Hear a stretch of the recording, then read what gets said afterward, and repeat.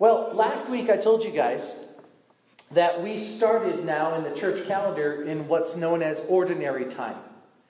And ordinary time in the church, it doesn't mean that it's just plain Jane ordinary. What it means is that there's no holidays, no seasons. And the next event in the church calendar, major event, is Christ the King Sunday, which is the Sunday just before the Advent season starts. And so what I wanted to do this morning was I wanted to talk with you, or actually begin a sermon series this morning, and it'll probably last at least through the summer.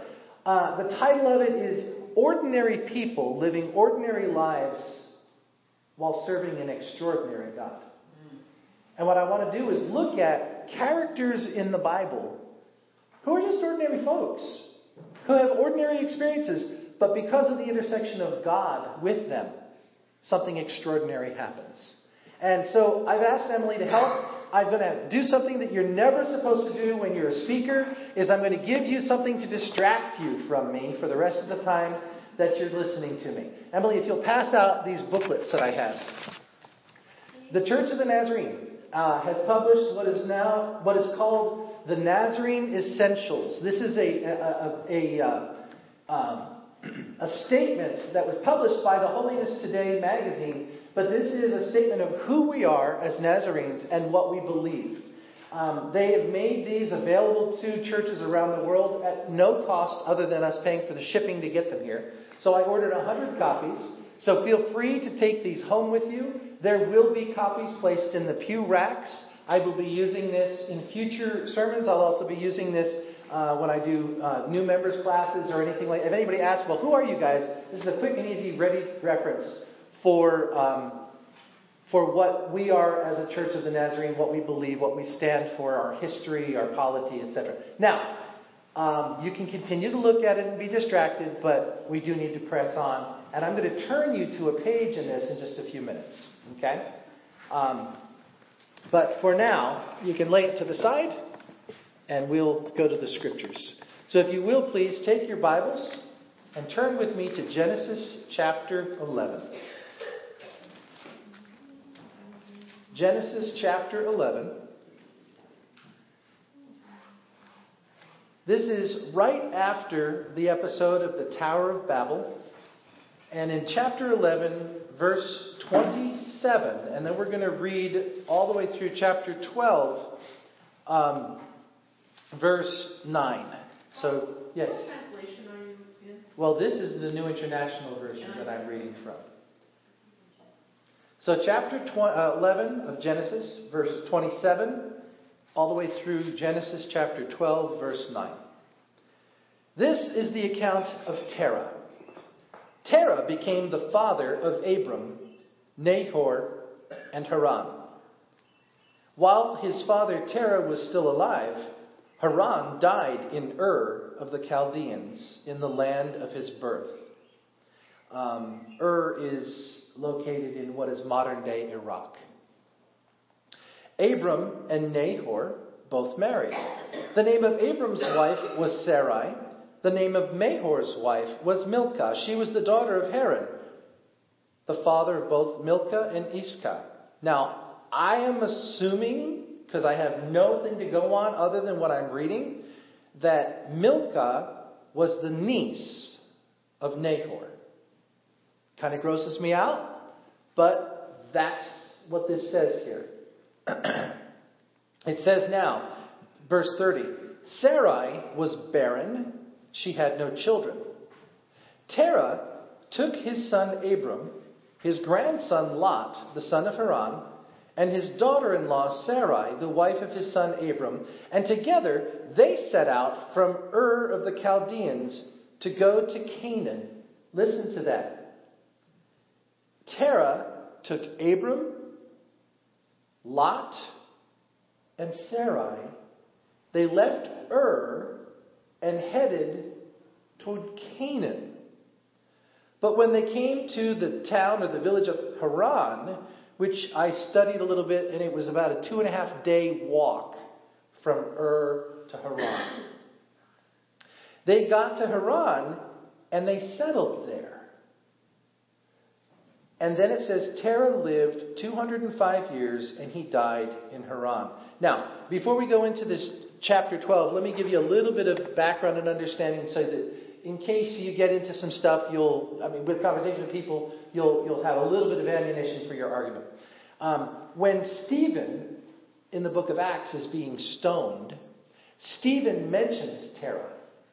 And Stephen says in the book of Acts that Terah died at the age of 145.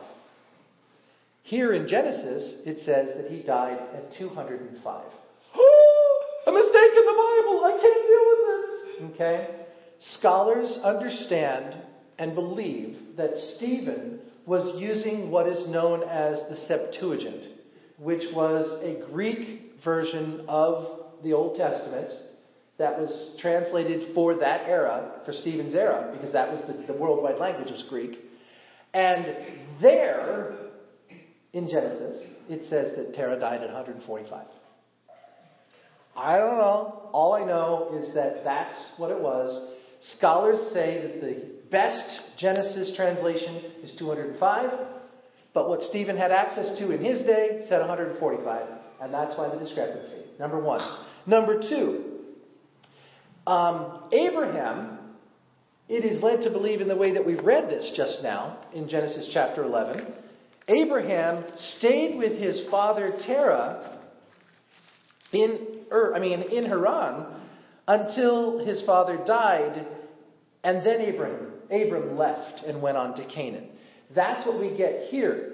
But you will read in other places that it's possible that maybe Abram left before his father Terah died, and then Terah lived an additional 60 years. It's all minutiae, but sometimes people try to play games with the scripture and say, well, there's an error, there's this. And so you'll understand different transcriptions, different translations, different interpreters, and culture also has different things. So there's a little bit of discrepancy in timeline. But the bottom line is, Terah and his family was living in Ur, which is in Iraq. Then they went up to a place known as Haran, which was also either in Iraq or just into Iran. I'm not quite sure where it was located. With the idea that they were heading to Canaan, which is where Israel is today. But for whatever reason, they stopped. And they settled there. And Terah never got any farther than Haran. Okay, so that's where we're at right now. So chapter 12, verse 1 now says, the Lord had said to Abram, leave your country, your people, and your father's household, and go to the land I will show you. So Abram is living in Haran with his father, and his wife, and his nephew, and their servants, and all of their property. And all of a sudden, God intersects with Abram's life. And he says, leave your country, your people, and your father's household, and go where I will show you. He then gives him a promise. The Lord says, I will make you into a great nation, and I will bless you. I will make your name great, and you will be a blessing. So not only is he going to bless Abram, but he's going to become a blessing to others. Verse 3, I will bless those who bless you, and whoever curses you, I will curse. All the peoples on earth will be blessed through you. Verse 3 is incredibly powerful because it says, Abram, you don't have to be afraid, because I got your back. If anybody comes against you, I'll take care of him. Verse 4 then it says, so Abram left, as the Lord had told him. Lot went with him. Abram was 75 years old when he set out from Haran. He took his wife Sarai, his nephew Lot, all the possessions they had accumulated, and the people that they had acquired in Haran, and they set out for the land of Canaan, and they arrived there. Abram traveled through the land as far as the site of the great tree of Moreh at Shechem. At that time, the Canaanites were in the land. The Lord appeared to Abram and said, to your offspring I will give this land.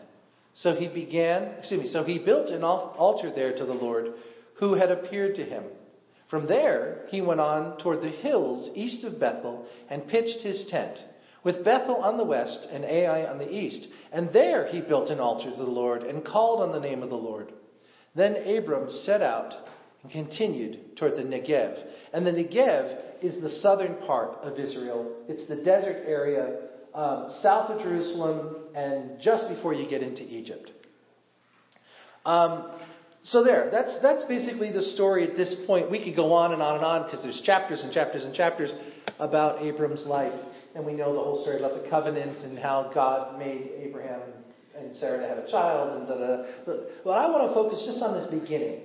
This is where Abraham first begins to understand that there is a God whose name is Yahweh, a God who calls him out, a God who is guiding him and directing him. Up to that point, Terah and Abram were living in Ur. We know that Ur was an idol-worshipping place.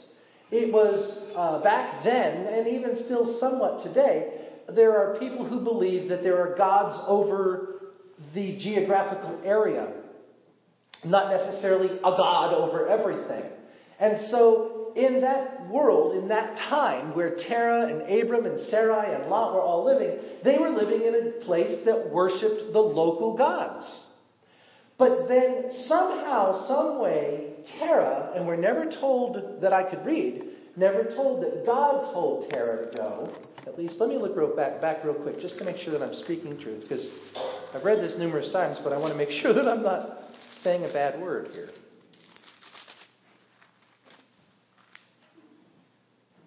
Yeah, no, there's nothing that says that God specifically talked to Terah. It just simply says that Terah headed towards Canaan, but settled in Haran.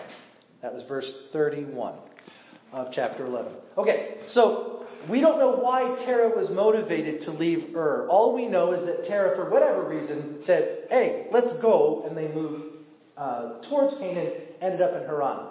And again, life is settled down. And they're just sitting in this normal, ordinary life. Again, Haran, I was reading one thing, and it said it was near a crook or a bend in the Euphrates River. And it said that excavations that had been done, archaeological digs had been done in the area of Haran, where Terah settled with his family, was about 6 to 7 acres in its size. This church property is 5 acres. So the whole city of Haran, where Terah brought his family, was not much bigger than this church property. So it's not like this huge, thriving metropolis, but it is a center of trade, a center of caravans would stop there, etc. And there were a number, not a huge number, but a number of large buildings where commerce took place. So it became their home. Again, it was probably just like us. You know, you get up in the morning, you have your breakfast, you tend to your animals, you do whatever you have to do for the day, you have lunch, do a little bit more work in the afternoon, maybe sleep a little because it's hot and you're in the desert area. You get home and in the evening, you gather around the family meal, you sit around the fire and you tell some stories, and you go to bed. And that was the life that Abram, and his family lived. But then in chapter 12, verse 1, God reaches out to Abram. This is a key to our theology. And so if you will take your book that I just handed you and count back from the back cover, because none of these pages are numbered. I could kill these people for doing this. They didn't number the pages of this magazine. Okay, so count back. 1, 2, 3, 4, 5, 6, 7. When you get to the 7th page, in the upper left-hand corner, you should see the Holy Spirit on the left page. Do you see that? Okay, now go to the page to the right, and you'll see where it says Atonement, and then go down one paragraph where it says Prevenient Grace. Okay, so from the back cover, count back 7. And then look on the right-hand side to the center section, and you'll see a brownish inked sun. And then it says Prevenient Grace. Okay?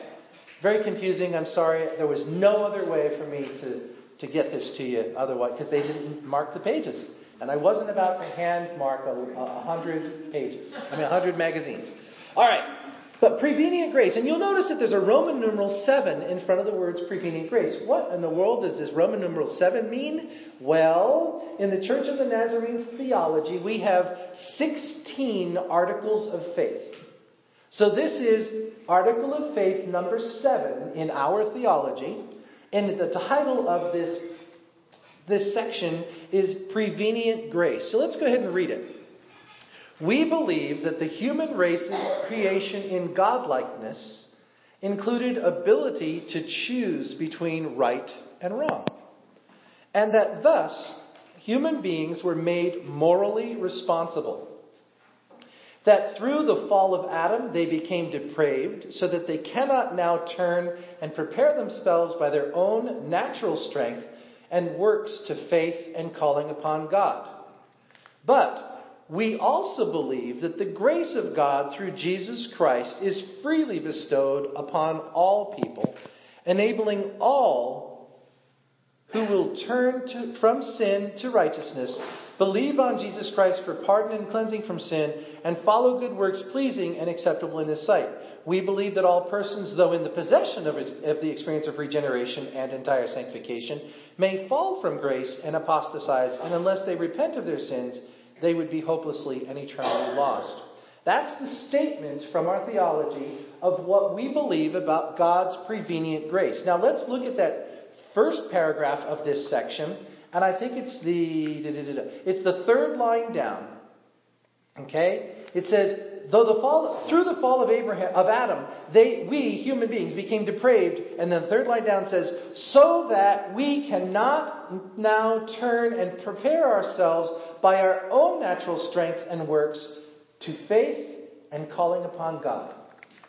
What we understand and believe is that because of the fall of humanity in the Garden of Eden, because of the brokenness of the God image in us, the imago Dei within us, being damaged, warped, twisted, broken, we cannot in our own strength call out to God. It is not part of who we are to seek out God or to turn from our quote-unquote wicked ways and become any person of faith.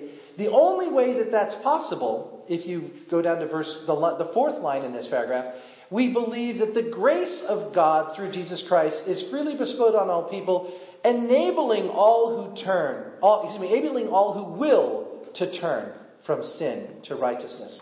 So what we say in our theology is that human beings in and of themselves would never turn to God, would never reach out to God, would never call to God unless God wooed them, unless God called out to them. That's our statement of belief, and we see it played out here in the life of Abram. Abram is just living a normal everyday life. 75 years on the earth, just living, doing everyday stuff. But God says to him, I want you to take responsibility for your family, and I want you to leave everything that's safe and comfortable and normal, and I want you to go on a trek to a place that you don't know anything about. But I'll tell you about it. I'll guide you. I'll show you. Are you in? Abram has a responsibility to then respond yes or no. In the same that our theology just said. Theology says, you can't of yourself turn to God unless God draws you, but once God begins to draw you, you have a choice. See, there are some Christians who say you don't have a choice. It's already foreordained and you have no choice. When God calls, you have to respond. But our theology says we believe that God gives us freedom of choice to respond yes or no. And again, we see this played out in Abram's life. Now, Abram, living a normal daily life, all of a sudden, something happens where he becomes aware of this calling. We don't see anything in here that it says God appeared before him in an epiphany. Or a theophany, excuse me. We don't see anything about, some magical fiery bush that's never consumed. We don't see some little lamb that goes, hey, Abram, come on over here for a minute. None of this. All we know is that somehow, some way, Abram has this understanding that God is speaking to him. And it's not God of the geographical area or one of the gods. It is God.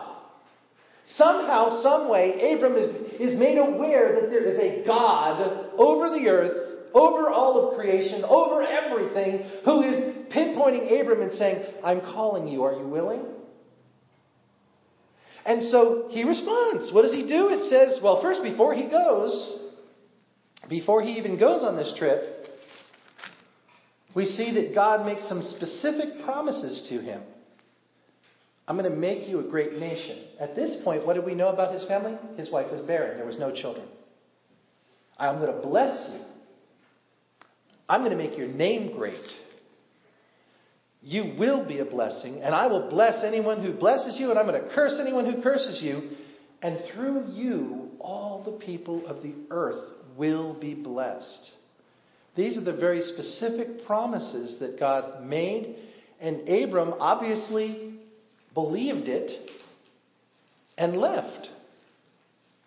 Now, turn with me to Romans chapter 4.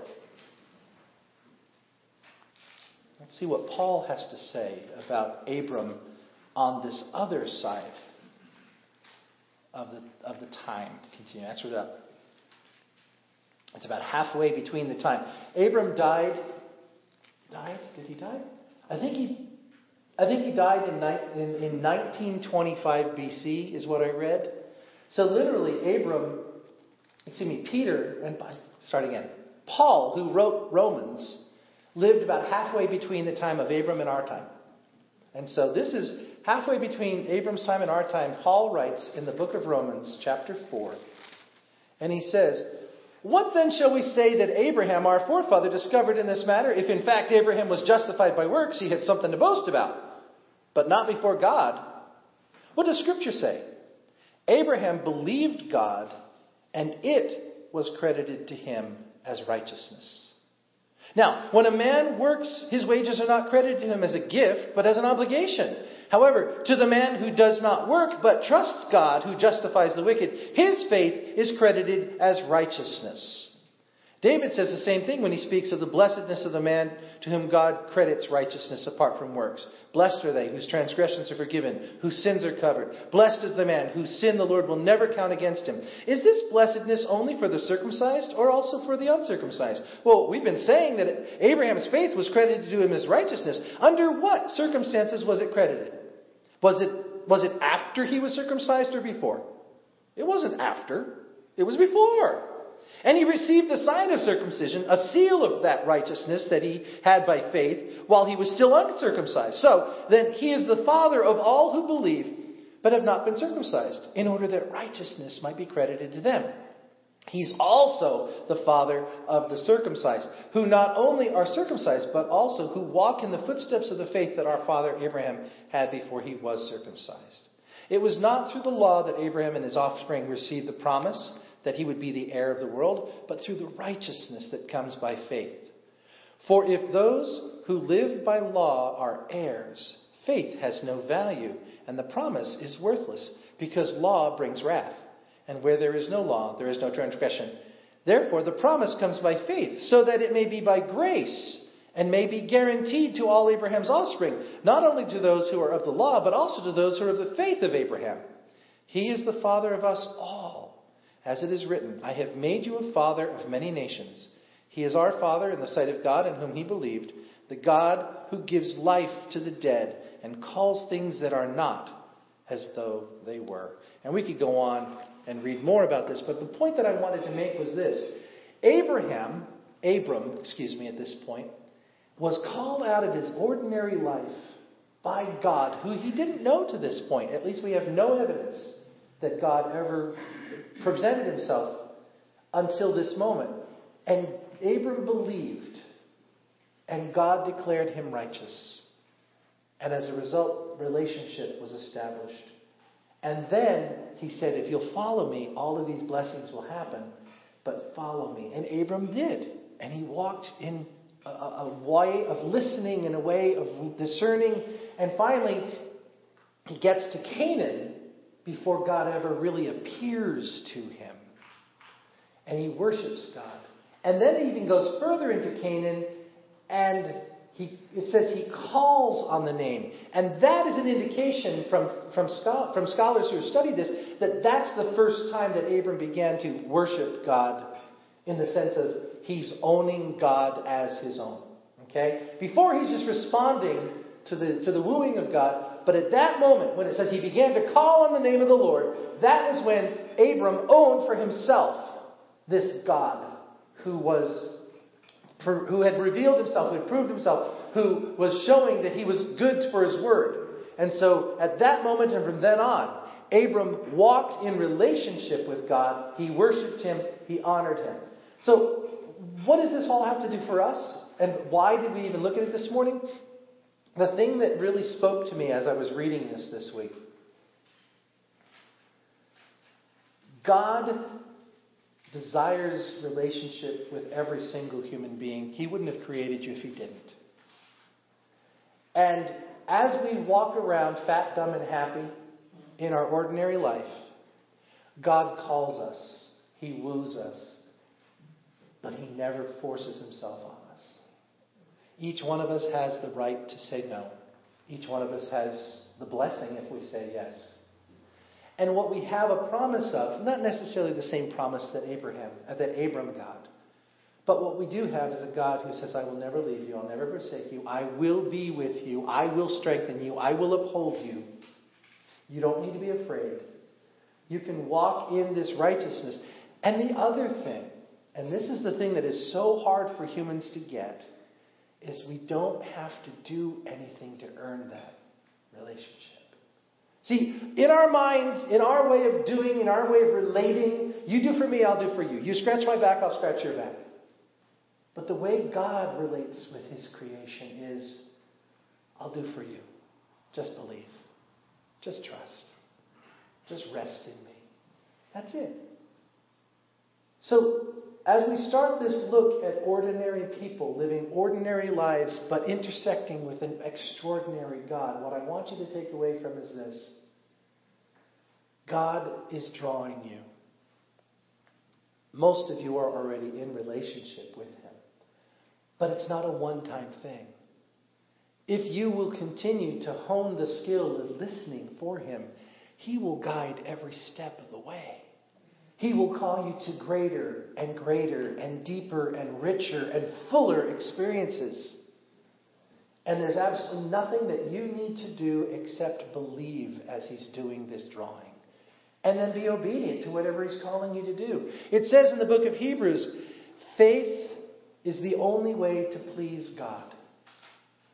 That's the only thing that you can do to please him.